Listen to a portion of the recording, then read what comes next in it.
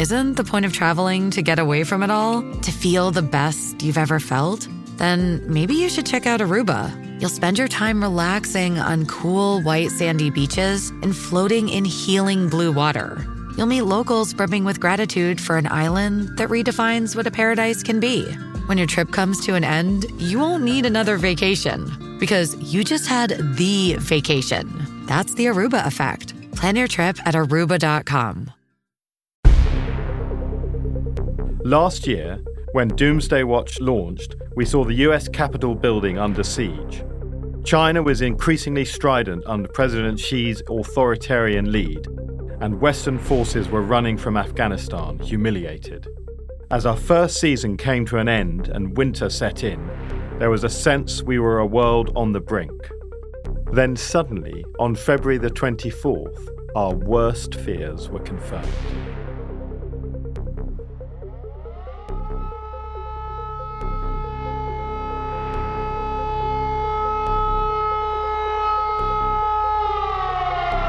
Sunrise and sirens. The Russian military were getting closer. Now, 7 months into the largest land war in Europe since World War II, Russian forces lie scattered. Putin's military machine has been humiliated, and a former comedian, Volodymyr Zelensky, now president of Ukraine, is rightly spoken of with the same reverence as Winston Churchill. Meet them. That is, very sensitive moment with our army, the live combat. Certainly in Europe, Russia's war has changed everything. Germany has had its Zeitenwende. We're supplying Ukraine with increasingly powerful weapons. Ever tougher sanctions are being imposed on Russia's economy. The years of laundering Kremlin stooges' cash and educating their kids in our private schools now seem, well, unwise. Yet, despite these changes, the dangers still escalate.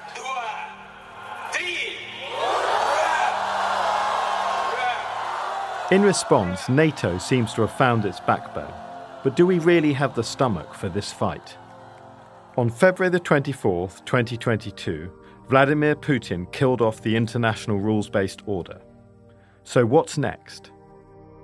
Welcome back to Doomsday Watch and into the Age of Anarchy. Chaos, fear, threat for all of us. I'm Arthur Snell. I was a diplomat in some of the most troubled places on planet Earth, and now I'm here to investigate the threats of today and warn you about the dangers of tomorrow. This is Doomsday Watch. It's a battle between democracy and authoritarianism. The global majority disorder. The dragons are back. If you've been listening to Doomsday Watch from the start, you'll know that since February we've been bringing you war bulletins on the news and consequences of Russia's war in Ukraine.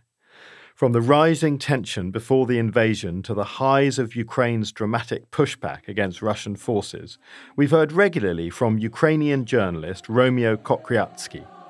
Putin's madness turned Romeo and his countrymen's world upside down.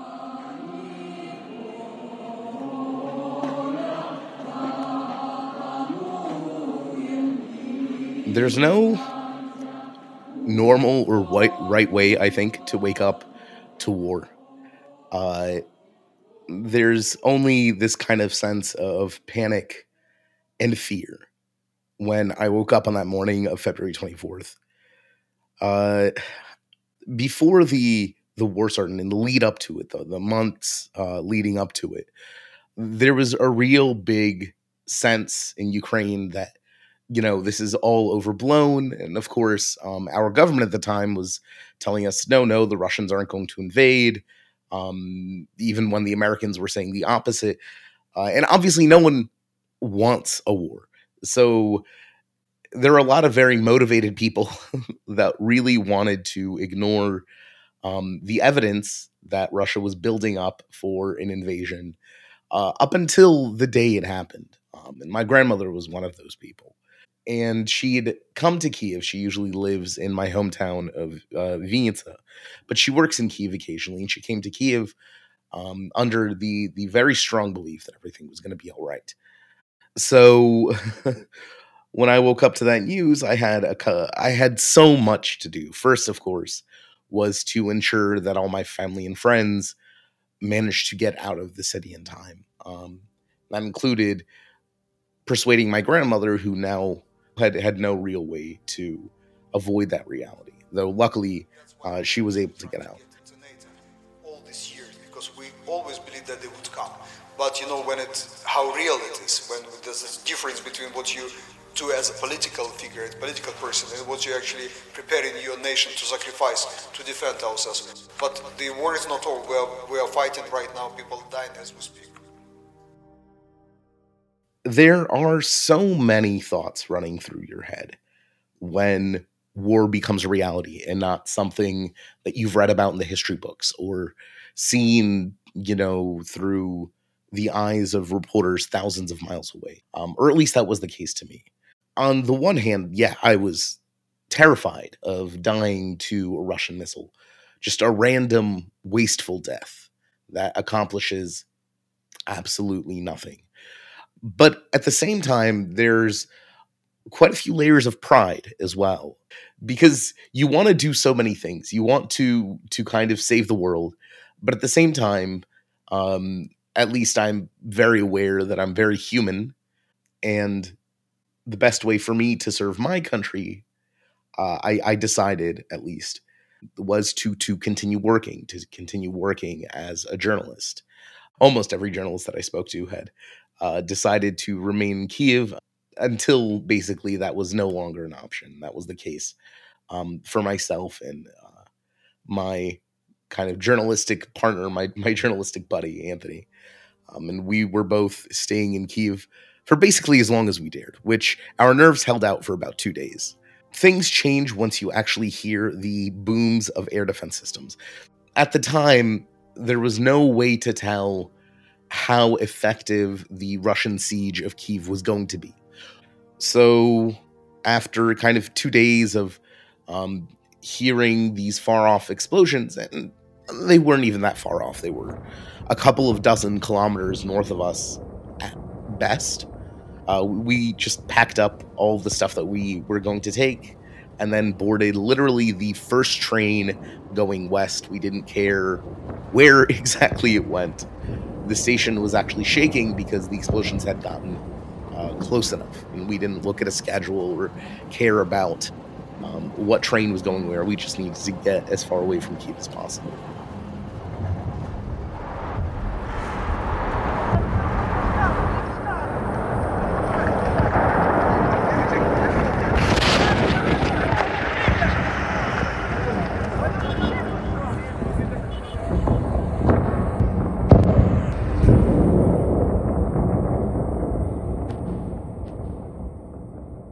When that invasion happened, Russia, and indeed many of the watching world, had no idea what would happen next.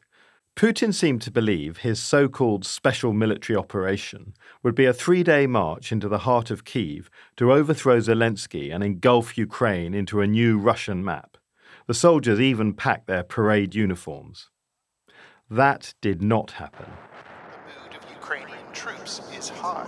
Russia's much vaunted military seems to instill little fear. They will not pass, says an engineer, who also swore at Vladimir Putin. We have witnessed the bravery and skill of highly motivated, well-drilled Ukrainian forces outthinking and outflanking a lumbering foe, exposing the sham of Putin's autocratic, oligarchic power structure and his corrupt and ineffective military. Yet, despite the crimes done to Ukraine, there is a sense that this country, fighting for freedom and defining resilience, is doing so much to show the world that autocracy doesn't always have to win. There's a joke in that Ukrainians share pretty often on social media about how Vladimir Putin is the most successful undercover CIA agent in the history of the Cold War. Now, I'm not saying, of course, that Vladimir Putin is a CIA agent. But he has managed to, throughout his reign and his dominion over Russia, turn quite a few of the post-Soviet countries completely against him, lose the loyalty of nearly every Russian speaker in Ukraine, including those that would have never imagined calling themselves Ukrainian prior to 2014, and further alienate his own people by treating them like literal cannon fodder. I don't think in a Langley planner's wildest dreams would have they imagined that the Kremlin would make such monumentally stupid decisions as it had. And there's no way out for him. Starting the war was the end of, at the very least, Putin's regime. There's one area I think that Ukrainians can definitely educate the West on.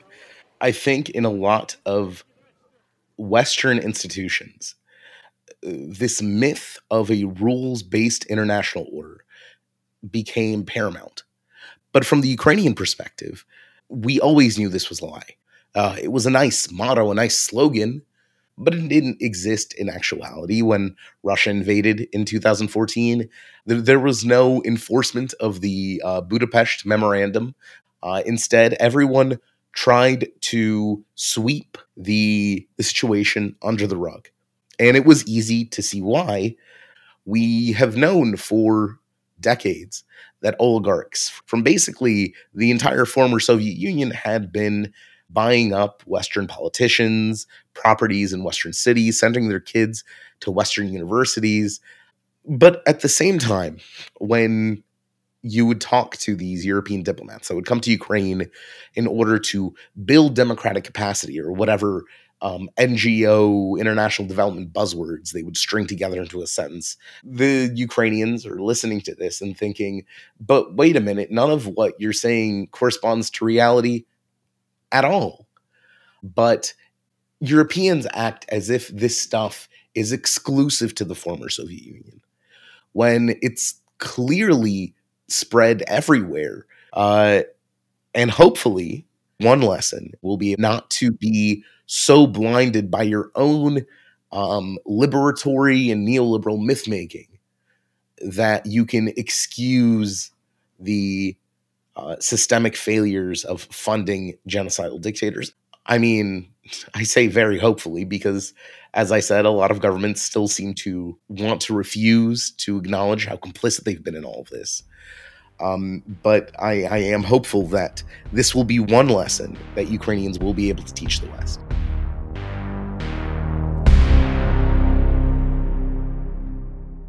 The hope and strength of Ukraine is palpable, but the war is far from over, and it's not happening in isolation. It is the most obvious symptom of a shift in the global order. But what are we shifting to? I know just the man to ask. Jason Pack is an analyst and author of the book Libya and the Global Enduring Disorder. For many years now, I've been writing about how the world is in a new historical epoch, which I term the global enduring disorder, epitomized by the inability of even well-intentioned nation states and individuals to handle the sheer complexity of the collective action problems we face, from climate change to tax havens to the war in Ukraine, energy prices, and inflation. But this global enduring disorder is not new. It predates Trump and Brexit. It wasn't created by Putin. In fact, Putin was able to stay in power only because it pre-existed him. The global enduring disorder is the consequence of the West's supreme victory in the Cold War without desiring to end the Cold War via the creation of new ordering institutions. Why is this? The only thing I can come up with is that Washington Consensus Economics preached that you really didn't need regulation. Regulation would prevent the creative juices of capitalism from getting into new markets and making a buck, and that markets would just sort out everything. I think that was a key miscalculation because we didn't bring the post-Soviet countries seamlessly into the democratic world. those key years of the 1990s and early 2000s were lost. And in fact, many new centers of disorder were allowed to take root.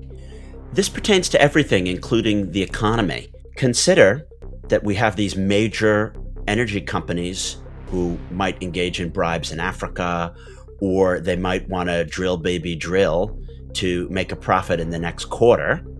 And we don't really have a global framework for regulating how they spend their lobbying money in Washington or London. And similarly, a lot of wealth from the non-democratic world is essentially not taxed and placed in offshore tax havens beyond government control and scrutiny, and can be used not only to buy super yachts, but to influence electoral processes and drive up the prices of various commodities. We don't have global regulation for what I term hot money. Hot money coming out of the former Soviet space has influenced our elections in the United States and potentially the Brexit referendum as well, so that what's happening there, so corruption and hot money, affects us here. There really isn't here and there anymore. I don't see the 20th century institutions as fit for purpose for these essentially 21st century challenges that the enduring disorder presents us with.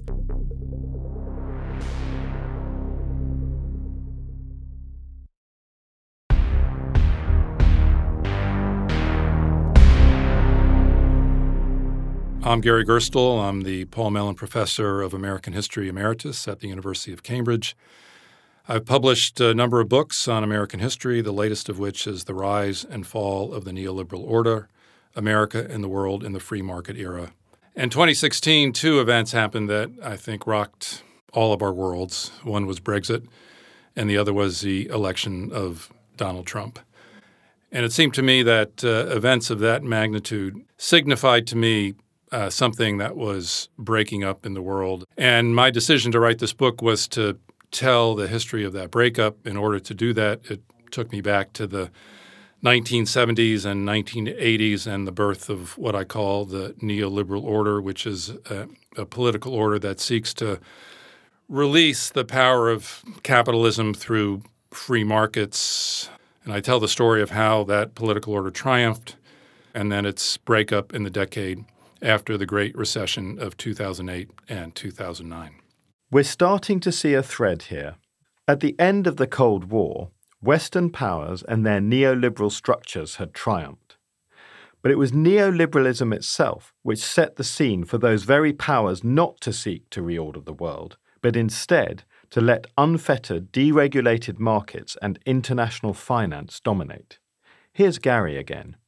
An element accelerating this embrace was the fall of the Soviet Union and communism between 1989 and 1991. Never, or almost never, had a powerful empire decided to disassemble itself so quickly and so completely. This was a stunning moment, but the effects of it were profound in the sense that communism had been capitalism's primary opponent. And suddenly the opportunities for capitalism, the erasure and defeat of its most dedicated opponent, helped the hegemony of capitalist beliefs and also caused crises among elements of the left all across the world because the most spectacular effort to build a socialist society had crashed. And related to that, one other factor is the IT revolution burst upon the U.S., Europe. And part of the promise of techno-utopianism was that so much data was to be available now so instantaneously through computing anywhere in the world that one could eliminate market risk in ways in which market risk had never been eliminated.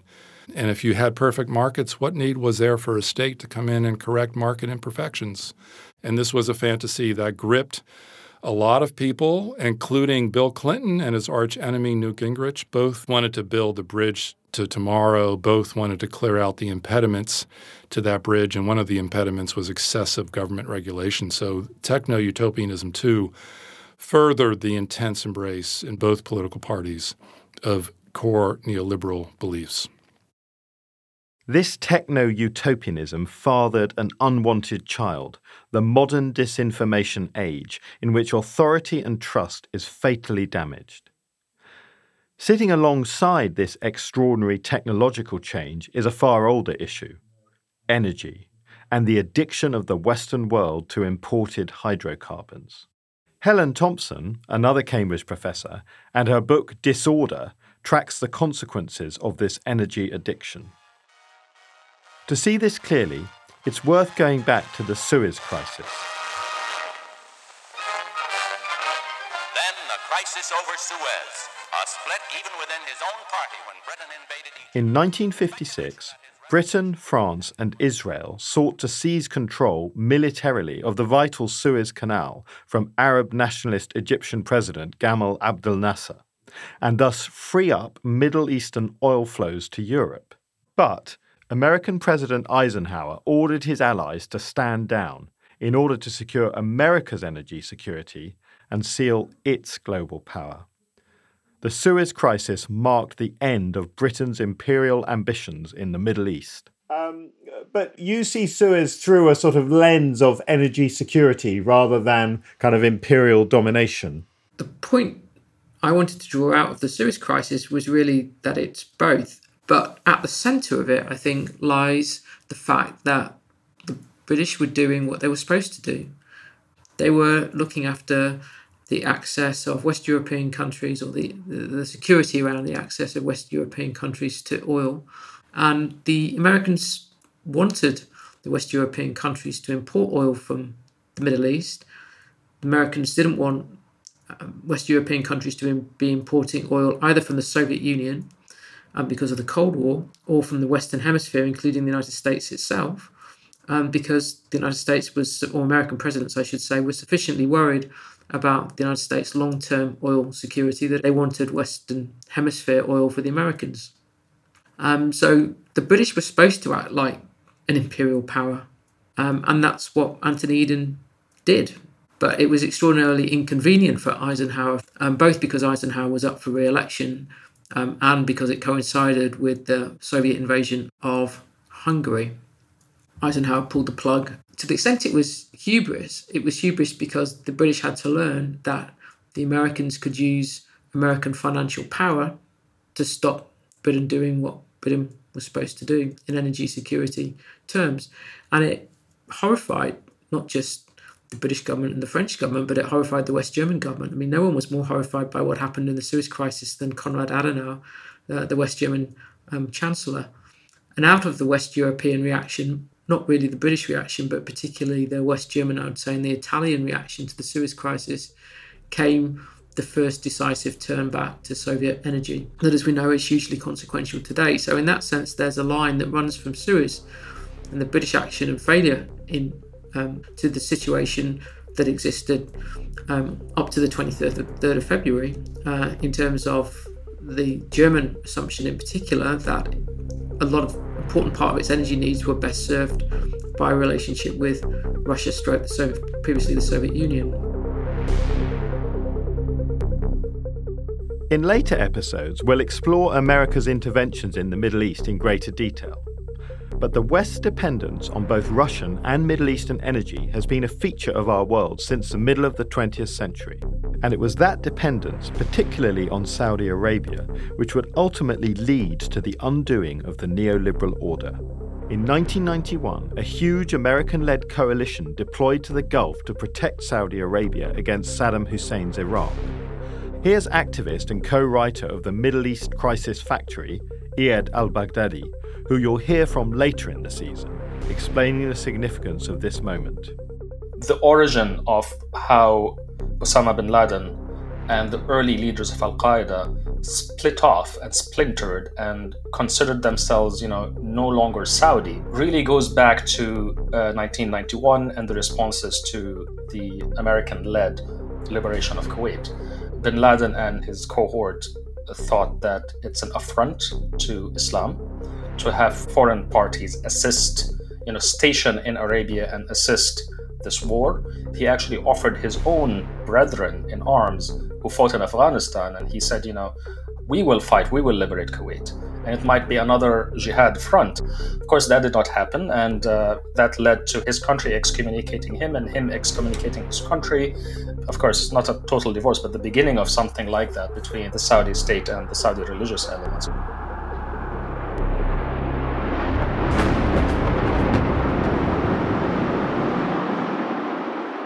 The 9/11 attack, from Osama bin Laden's point of view, was a spectacular success because it knocked the most powerful country in the world, a country that thought it had no serious rival. It knocked it off its rocker, and it led to what I regard as the worst foreign policy mistake in American history, which is the decision to go to war against Iraq in 2003.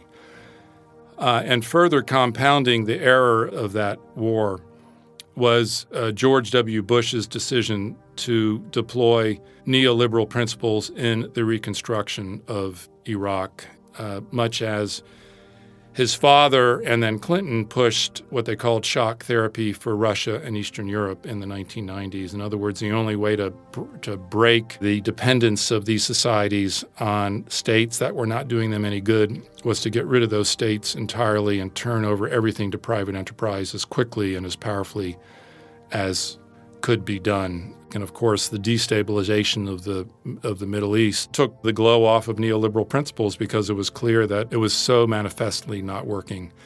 At home, his dreams were as great as for the Middle East. He wanted to help them become homeowners. The bubble burst. The stories that have been told about neoliberalism, that it would lift all boats, that it had within it a capacity for transforming the United States and the global economy, this became impossible to believe. And this is what made this as an order impossible to continue to survive. That then becomes a political crisis. The center can't hold the authority of the neoliberal order, the ability of its policies to command respect and support throughout the political spectrum vanish and vaporize. The effects of the collapse of the neoliberal order and American interventionism endure to this day. Jason Pack. After the American invasion of Iraq in 2003, the moral supremacy to lead the Allies was kind of eviscerated. So when the Arab Spring came along in 2011, Obama said, we need to do the opposite of what Bush did. And Cameron said, I need to do the opposite of what Blair did. They didn't want to have heavy-handed nation building in places like Libya or Syria. So in Libya, without a coordinated reconstruction effort, a vacuum was created where Russia and Turkey and others like the Emirates and Qatar were really the key players in determining Libya's political trajectory. Whereas in Syria, there was a reluctance to get involved at all, despite the humanitarian crisis that was evolving there, same as in Yemen. And by not leading, the West has created a situation in which the enduring disorder begets more disorder.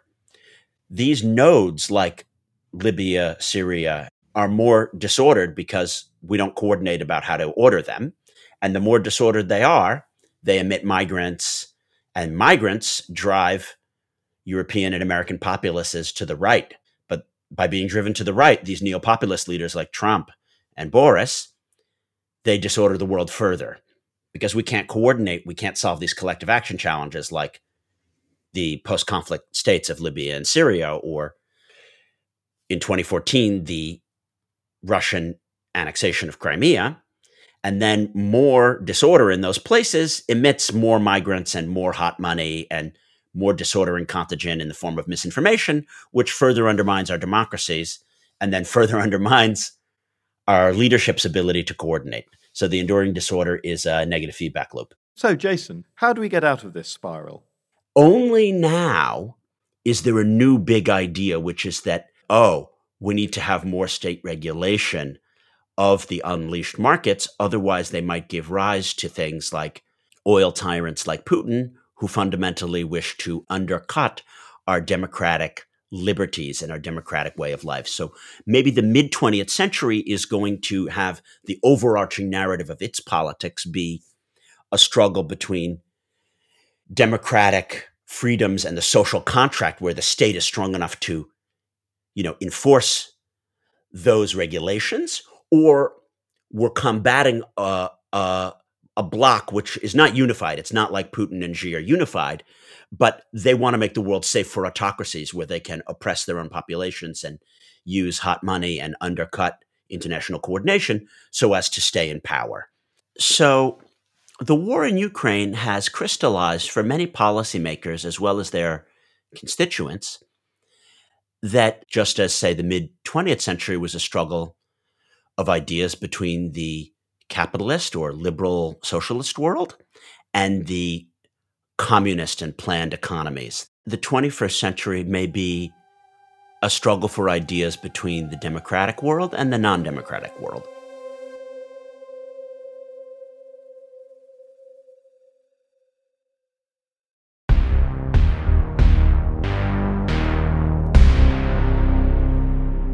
Jason seemed to be describing a world that would be familiar to people from the 19th century. In that age of empires, great powers pursued their interests as weaker states either submitted to occupation or external domination. It's very different from the world of sovereign states, all protected by the international rulebook. I spoke to Dr. Samir Puri, author of the book, The Great Imperial Hangover. Okay, Samir, we're talking in late 2022, and the world, to put it bluntly, is in a pretty tricky spot right now. Have we gone back to the sort of 19th century era of great power politics, of effectively imperial countries able to do what they like, or at least what they can get away with? Certainly some of the, restraining bolts have started to come loose. I think the world we all grew up into was a world in which the USA was the undisputed heavyweight champion of the world. Now I'd say the USA is the disputed heavyweight champion of the world. And it's not only the countries that the Americans have deemed to be strategic rivals, obviously China, Iran, Russia, that are now trying to find some sort of wiggle room, some kind of elbow room, and in Russia's case, barging the opposition out of the way to try to claim something of its old empire for itself. But it's also countries like Saudi Arabia and Turkey that are ostensibly, in some respects, either US allies or close partners. Think about countries like Iran, think about countries like Turkey, certainly China and Russia. They all have, at some point in history, a past as an empire builder. So while we may not identify those countries as empires today, I think the pursuit of imperialism can exist without empires, and that's perhaps what we're starting to see emerging much more worryingly around the world today. Yeah, and that's something I want to explore. I was actually reminded, going quite a long way back in history, that in the 16th century, when Henry VIII argued that he didn't want to be under the control of the Catholic Church and the Pope in Rome, he argued that England is an empire, and in that way we can't accept any authority above ourselves. Clearly, rulers these days operate in very, very different contexts. But it does seem to be the case. There's this increasing tendency for countries to behave as if the only sort of check on their own behavior is their private decision-making, as opposed to any kind of wider structure. Something that's really important that's resurfacing now is the fact that so many modern sovereign states are empires in disguise. So when the era of empires ended and the era of sovereign states began, that sort of transition happened in the 20th century. Generally, people think of 1991 and the end of the USSR as sort of the last formal empire coming to pieces. So it's really recent that sort of the empire age and sort of the colonial age, really, the final curtain came down. Yeah. But then think about the size of countries as diverse as the USA, Russia, and China. They only got to their sizes because of imperial conquest, and somehow those borders are frozen. And so these instincts, they may actually just reduce to being embers. They are never extinguished entirely. Yeah. To quite a large degree, we're quite focused on, traditional colonial powers, but there are also what you might call rising empires or new empires. And with that in mind, I was quite keen to talk a bit about Saudi Arabia, because during the 20th century, while Saudi Arabia was never colonized in any formal sense, its behavior was analogous perhaps to some sort of colonial outpost of the United States, in that it relied on the United States for its security guarantees, in return for which it effectively operated its sort of economic policy in the interests of the US. Now, there were exceptions, famously the OPEC crisis of 1973, but in general, that has held good. Now, how has that changed, particularly this year? So I have felt with Saudi history, I'm not an expert in Saudi history at all, but I think we all are if we work in geopolitics by implication. Because if you don't know anything about Saudi Arabia, you really don't know how the world turns, I think. Yeah. But the thing that Ibn Saud, who signed the 1915 treaty with the Brits, and his forebears have done, is to sort of pick the winning side. And I mean very simply, Pax Britannica gave way to Pax Americana. Yeah. But I think the Saudis benefited from siding with the sort of victors of the imperial order in a way that those who sided with the losers, and think about the Palestinians, even think about Syria, which sort of sided with the USSR, you can see how in the last 30 years, those countries didn't necessarily thrive. And that's very simply because as the age of empires ended, and it sort of transitioned into an age of informal empire and sort of influence politics, the Saudis, I think, have been past masters at playing this sort of new version of influence politics that sort of steps outside the world of colonies. Yeah, but I suppose with Saudi Arabia, one could argue that they are also an empire on a slightly different time frame. So perhaps they've reached a stage now where they no longer feel beholden to the US, put very bluntly, when asked to help the West with stabilizing the oil price, which of course Vladimir Putin is using as one of his big economic weapons. The Saudis' response has basically been, sorry, we're not going to do that. I wonder whether it's as fundamental as that MBS and the House of Saud. I mean, it's an autocracy. I suspect if you're sitting in Riyadh, you may actually find it much more comfortable to deal transactionally with leaders who adopt a presidency on the basis of a tradition of monarchical succession or tribal politics or of imperial politics. And I actually think that looking across the Middle East, the fact that is a mixture of monarchs and military rulers, they actually fit much more comfortably into this kind of imperial succession political model. And that is, again, another manifestation of the fact that whilst we may think we sort of evolved beyond the age of empires to an age of sovereign states and sort of presidents, prime ministers, parliaments, large parts of the world didn't. And to sort of end that on a sinister note, just imagine that for the sort of 30, 40 years we felt that liberal democracy had sort of won this great victory globally. Everyone else who didn't believe that was just kind of hiding in plain sight rather than having to, say the right things and wear the right kinds of suits and behave in the right sort of way on election day just to keep people in Brussels, in London, in Paris, in Washington, and in the UN happy. That may actually be one of the sort of ways in which we can reconcile what we're seeing today is the old becoming the new again. Where you've reached there is sort of where I'd want to go at the last sort of part of this discussion, which is looking forwards. Now, no one has a crystal ball, or if you did, you probably wouldn't share it with us. But what are your sort of prognostications? So in terms of the way in which we sort of think about the future, at this quite sort of grand strategic level, sort of influenced by history, we can only look at trend lines. We can't really predict, sort of the whims of individual leaders, or as someone I heard say recently about Putin, the danger of old men in a hurry. But I think the trend lines are certainly moving towards parallel systems. And that means that the West is going to continue being the West. And in some respects, the response to Russia's invasion has reinvigorated parts of the West. It's reinvigorated NATO. It's given it, I think, a more coherent mission. But I think at the same time, we're going to see the G7 eclipsed by the G20. But the G20 is not only more representative of where the demographics of the world are and where the wealth of the world is, but it will also start to see, I think, ranking shifts as certain countries jump in and other countries sort of drop out. Countries like Malaysia, Vietnam, Indonesia certainly jumping up, even the Philippines in the next 10 to 20 years. And this, I think, is a moment of both extraordinary, I think, awakening for countries that were formerly colonies. And it's also a moment of hazard because whenever there's transition, there are possible imperial entrepreneurs out there looking to expand their realms, either with formal conquest or informal arrangements that favour them over others.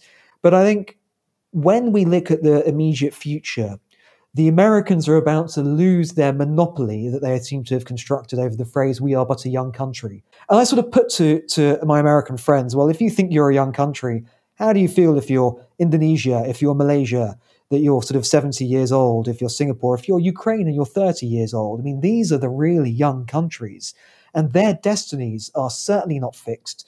And I just don't think, and this might alarm some people, especially in the West, I just don't think the world is going to trend towards this kind of democratic political systems that we recognize. I don't mean in Ukraine, certainly it will in Ukraine, but I think outside of the sort of the orbit of the European countries, I think we might start to find a much greater diversity of political systems. So I think those are a few views as to where we may be going. It's a little bit skeptical, but I think we're not heading towards what Francis Fukuyama encouraged us to believe we might be heading towards, in 1993 when he wrote his End of History. Maybe it's the end of democratic history. It's certainly the end of the era in which Western countries were, I think, almost without paying proper attention to it, able to export their models and judge other parts of the world as to how accurately their models have been exported. I think that's where we're coming to the end of.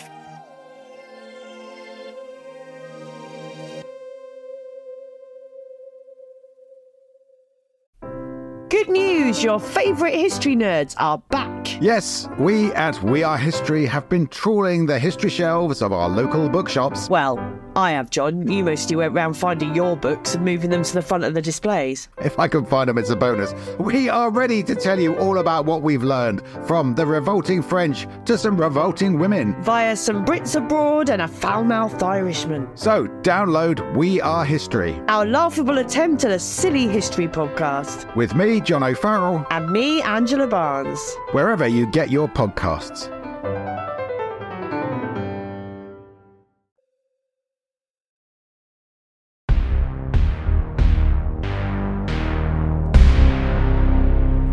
Before the break, we heard Samir talk about trend lines, a moment of hazard and transition.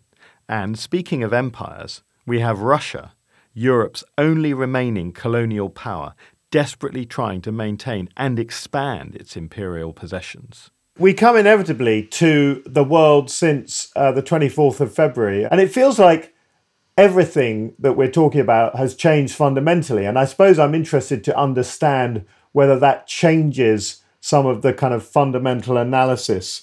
So, just to whip through, European countries apparently are no longer going to depend on Russian gas.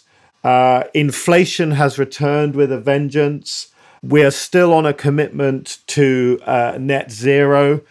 China, we haven't mentioned this aspect of it, but China is actually experiencing what is effectively a political security crisis over zero COVID. And then also COVID did, it seems to me, change the rule book in terms of how Europe behaves over major kind of financial and economic decisions.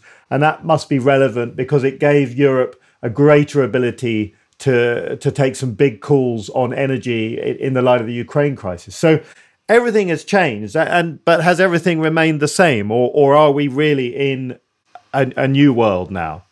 A war that throws into question in a really serious way the ability of Russia to hold on to European energy markets has to change actually quite a lot.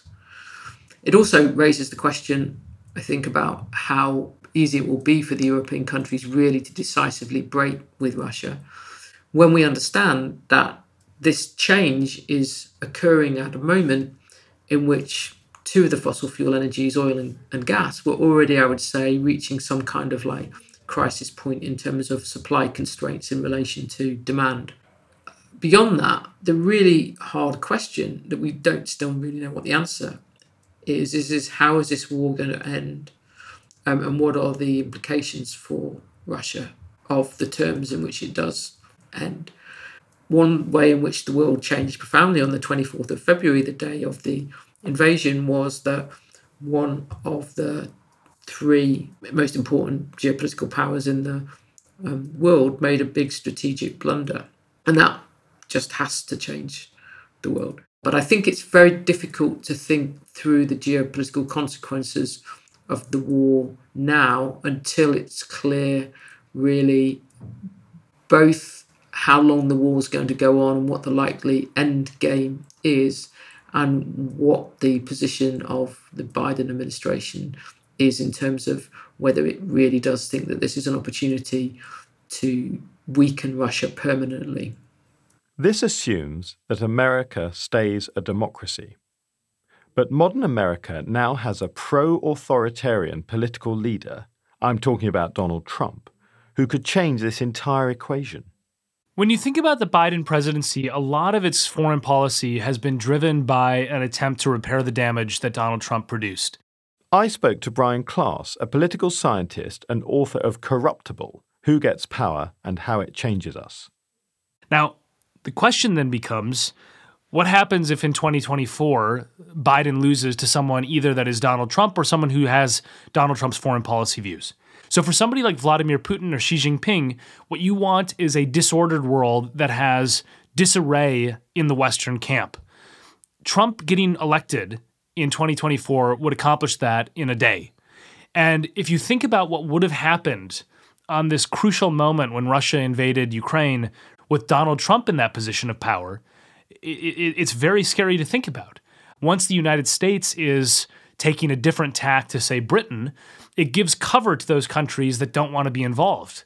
So what you quickly would have, I think, is a splintering. You might have a big push within the EU, for example, to have cohesion, but frankly, it's not enough when you're going against Russia and China. You need to have this incredibly powerful democracy backing what the EU wants to do as well. So if this happens in 2024, I think that the precariousness of the gains foreign policy and a unified Western front and the resurgence of NATO and so on, they're fragile. But what do you see, look from your perspective, on this kind of big picture of the health of democracy globally? Yeah, I think it's very tempting to try to look at a series of data points and then construct a story out of them. But what I do think is happening is that it's clear that we have had a decline of democracy globally for basically the last 20 years. I mean, depending on the data set, it's 15, it's 16, but the trend line has been very clear that globally democracy is receding. Now, I can't say where the story is going to go next, but I can say that the framework that we should use to understand the story that's unfolding before us is a battle between democracy and authoritarianism. It's a battle that is going to be, in my opinion, defining the 21st century. And it's a battle where the key players are already quite clear. I mean, you have Russia and China on one side, you have the US, the EU, Japan, a few other players on the other side, and then there's the sort of emerging powers that are waiting in the wings to sort of see what happens, or potentially just hedging their bets and trying to get the best of both worlds. But I think that every global problem that we have can be traced back in one way or another to an authoritarian. And I think that's something that we've just avoided talking about for a very long time. There was this post-Cold War honeymoon in which, because the Soviet Union had been defeated, because there was the stability of the 1990s and so on, a lot of these sort of alliances with odious regimes were swept under the rug as just sort of the price of doing business globally.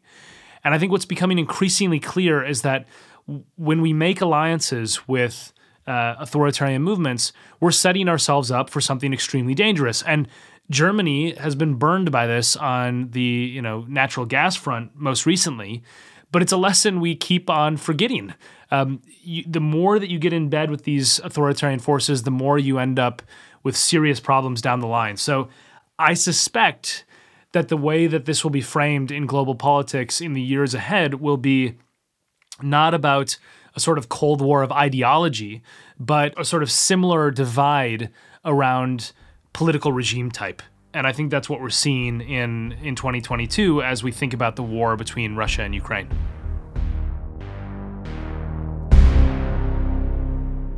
Brian reminds us of something important about the Cold War. For many in the global south, Vietnam, Angola, Central America, it was a hot war.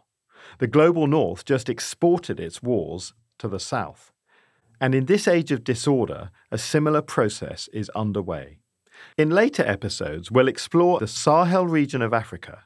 Countries such as Mali and Burkina Faso have experienced multiple coups and violence in recent years. These reflect an ongoing power struggle between elements close to the former colonial power France and those supported by the Russian state through its proxy mercenary force, the Wagner Group. But even in the ruins of the rules-based order, there remain values which link people. And in the end, true democracy clearly mitigates the oppressive tendencies of autocracies. All right, well, my name is Frida Gitis. I have covered many stories over many years. I have worked in about 60 countries. And what I think is that we are at a potential pivot point in history. The last couple of decades, we've seen democracy losing ground to autocracy. And there's been this notion that maybe democracy is not the best system. That has been it's been questioned more openly, even within democracies than I remember in a long time. There was this myth that Putin is some kind of a genius. China's economy had been growing by leaps and bounds. So the other good reminder at a time like this is not just that democracy can work well, but that autocracies work so badly. We need to look at what's happening in Ukraine and in Russia, what Russia has done to Ukraine and what it's done to itself, and what's happening in Iran. These autocracies, these dictatorships do not work well. I was thinking about China the other day, about how in the early days of the pandemic, we thought China was going to be the most successful country in fighting the pandemic because this was one occasion when having a strong hand would actually help the government. But it's been a disaster because they made decisions with an eye towards protecting the regime. So they didn't get the vaccines that they needed. And everybody else is moving on and China can't. So I think what's happening now is that there's been two of the truly tyrannical regimes, two regimes that are doing really terrible things to their people, Iran and Russia, are being exposed. And they're not just being exposed, they are facing very strong pushback. Putin did not expect to have this kind of a reaction from Ukraine. Iran wasn't expecting this uprising. But it is a reminder that in dictatorships, the people have a very hard time expressing their views and turning their views into policy. It is also a reminder that dictatorships can do crazy things. And furthermore, it's a reminder that once an autocrat takes power, they can be very difficult to dislodge. You have the Iranian regime has been in power since 1979. Putin has been president basically since 2000, with that brief period when he was prime minister, but was still in control of the country. In China, we also have, these dictatorships. We have Nicaragua. These autocrats and autocratic regimes. Once they take power, they are very hard to remove. So that's a good warning to people in countries that are toying with the idea of handing power to people with autocratic tendencies, that once you start it, it's very difficult to change your mind about it. But let's give the last word to Romeo, talking from war-torn Ukraine. I think the bigger lesson here that we as Ukrainians have learned is that we are not worse than the West. So we are a lot more resourceful, a lot braver, and a lot kinder than maybe we even thought. There has been, and it still continues to be, such an explosion of community spirit. People scrounging together mutual aid networks to fund military units with modern equipment, to gather money for satellite networks and drones in the millions. And Ukraine is not a rich country. We're talking about donations from people whose salaries on a good month might reach $400 or $500 a month. And that is no small ask, given the kind of inherent cynicism of the Ukrainian psyche, typically after the experience of the Soviet Union and the kind of 30 years of nearly uninterrupted corruption since then. Suddenly it turns out that, we are willing to help each other quite significantly. And again, there's no international aid organization that stepped in, or the government stepping in. These are just the efforts of determined Ukrainians. And I think that's perhaps one of the biggest things that we've learned, thanks to, due to Putin's war against us. And after the war, I'm finally hoping that we will have kind of a democratic explosion, basically.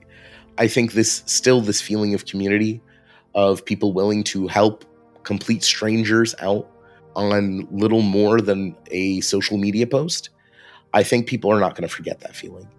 And I think people are going to take ownership of their future. Despite even the war, Ukrainians are pretty fiercely optimistic about the future. Everyone constantly talks about their plans. Whatever it is, people believe in a future, I think maybe for the first time in decades.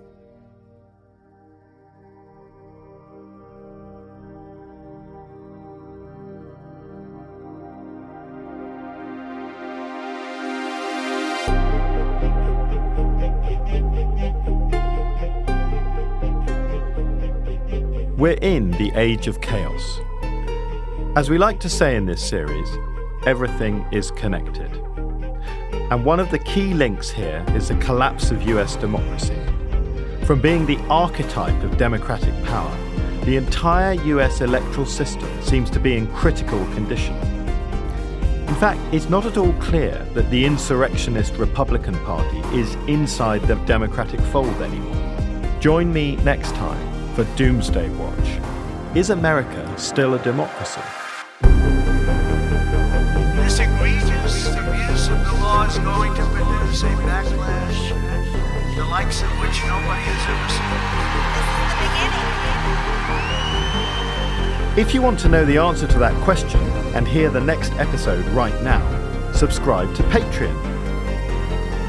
For early access, bonus content, and much more besides, search Patreon Doomsday Watch before it's too late. Doomsday Watch was written and presented by Arthur Snell and produced by Robin Leeburn, with assistant production from me, Jacob Archbold. Theme tune and original music is by Paul Hartnell. The group editor is Andrew Harrison. Doomsday Watch is a Podmasters production.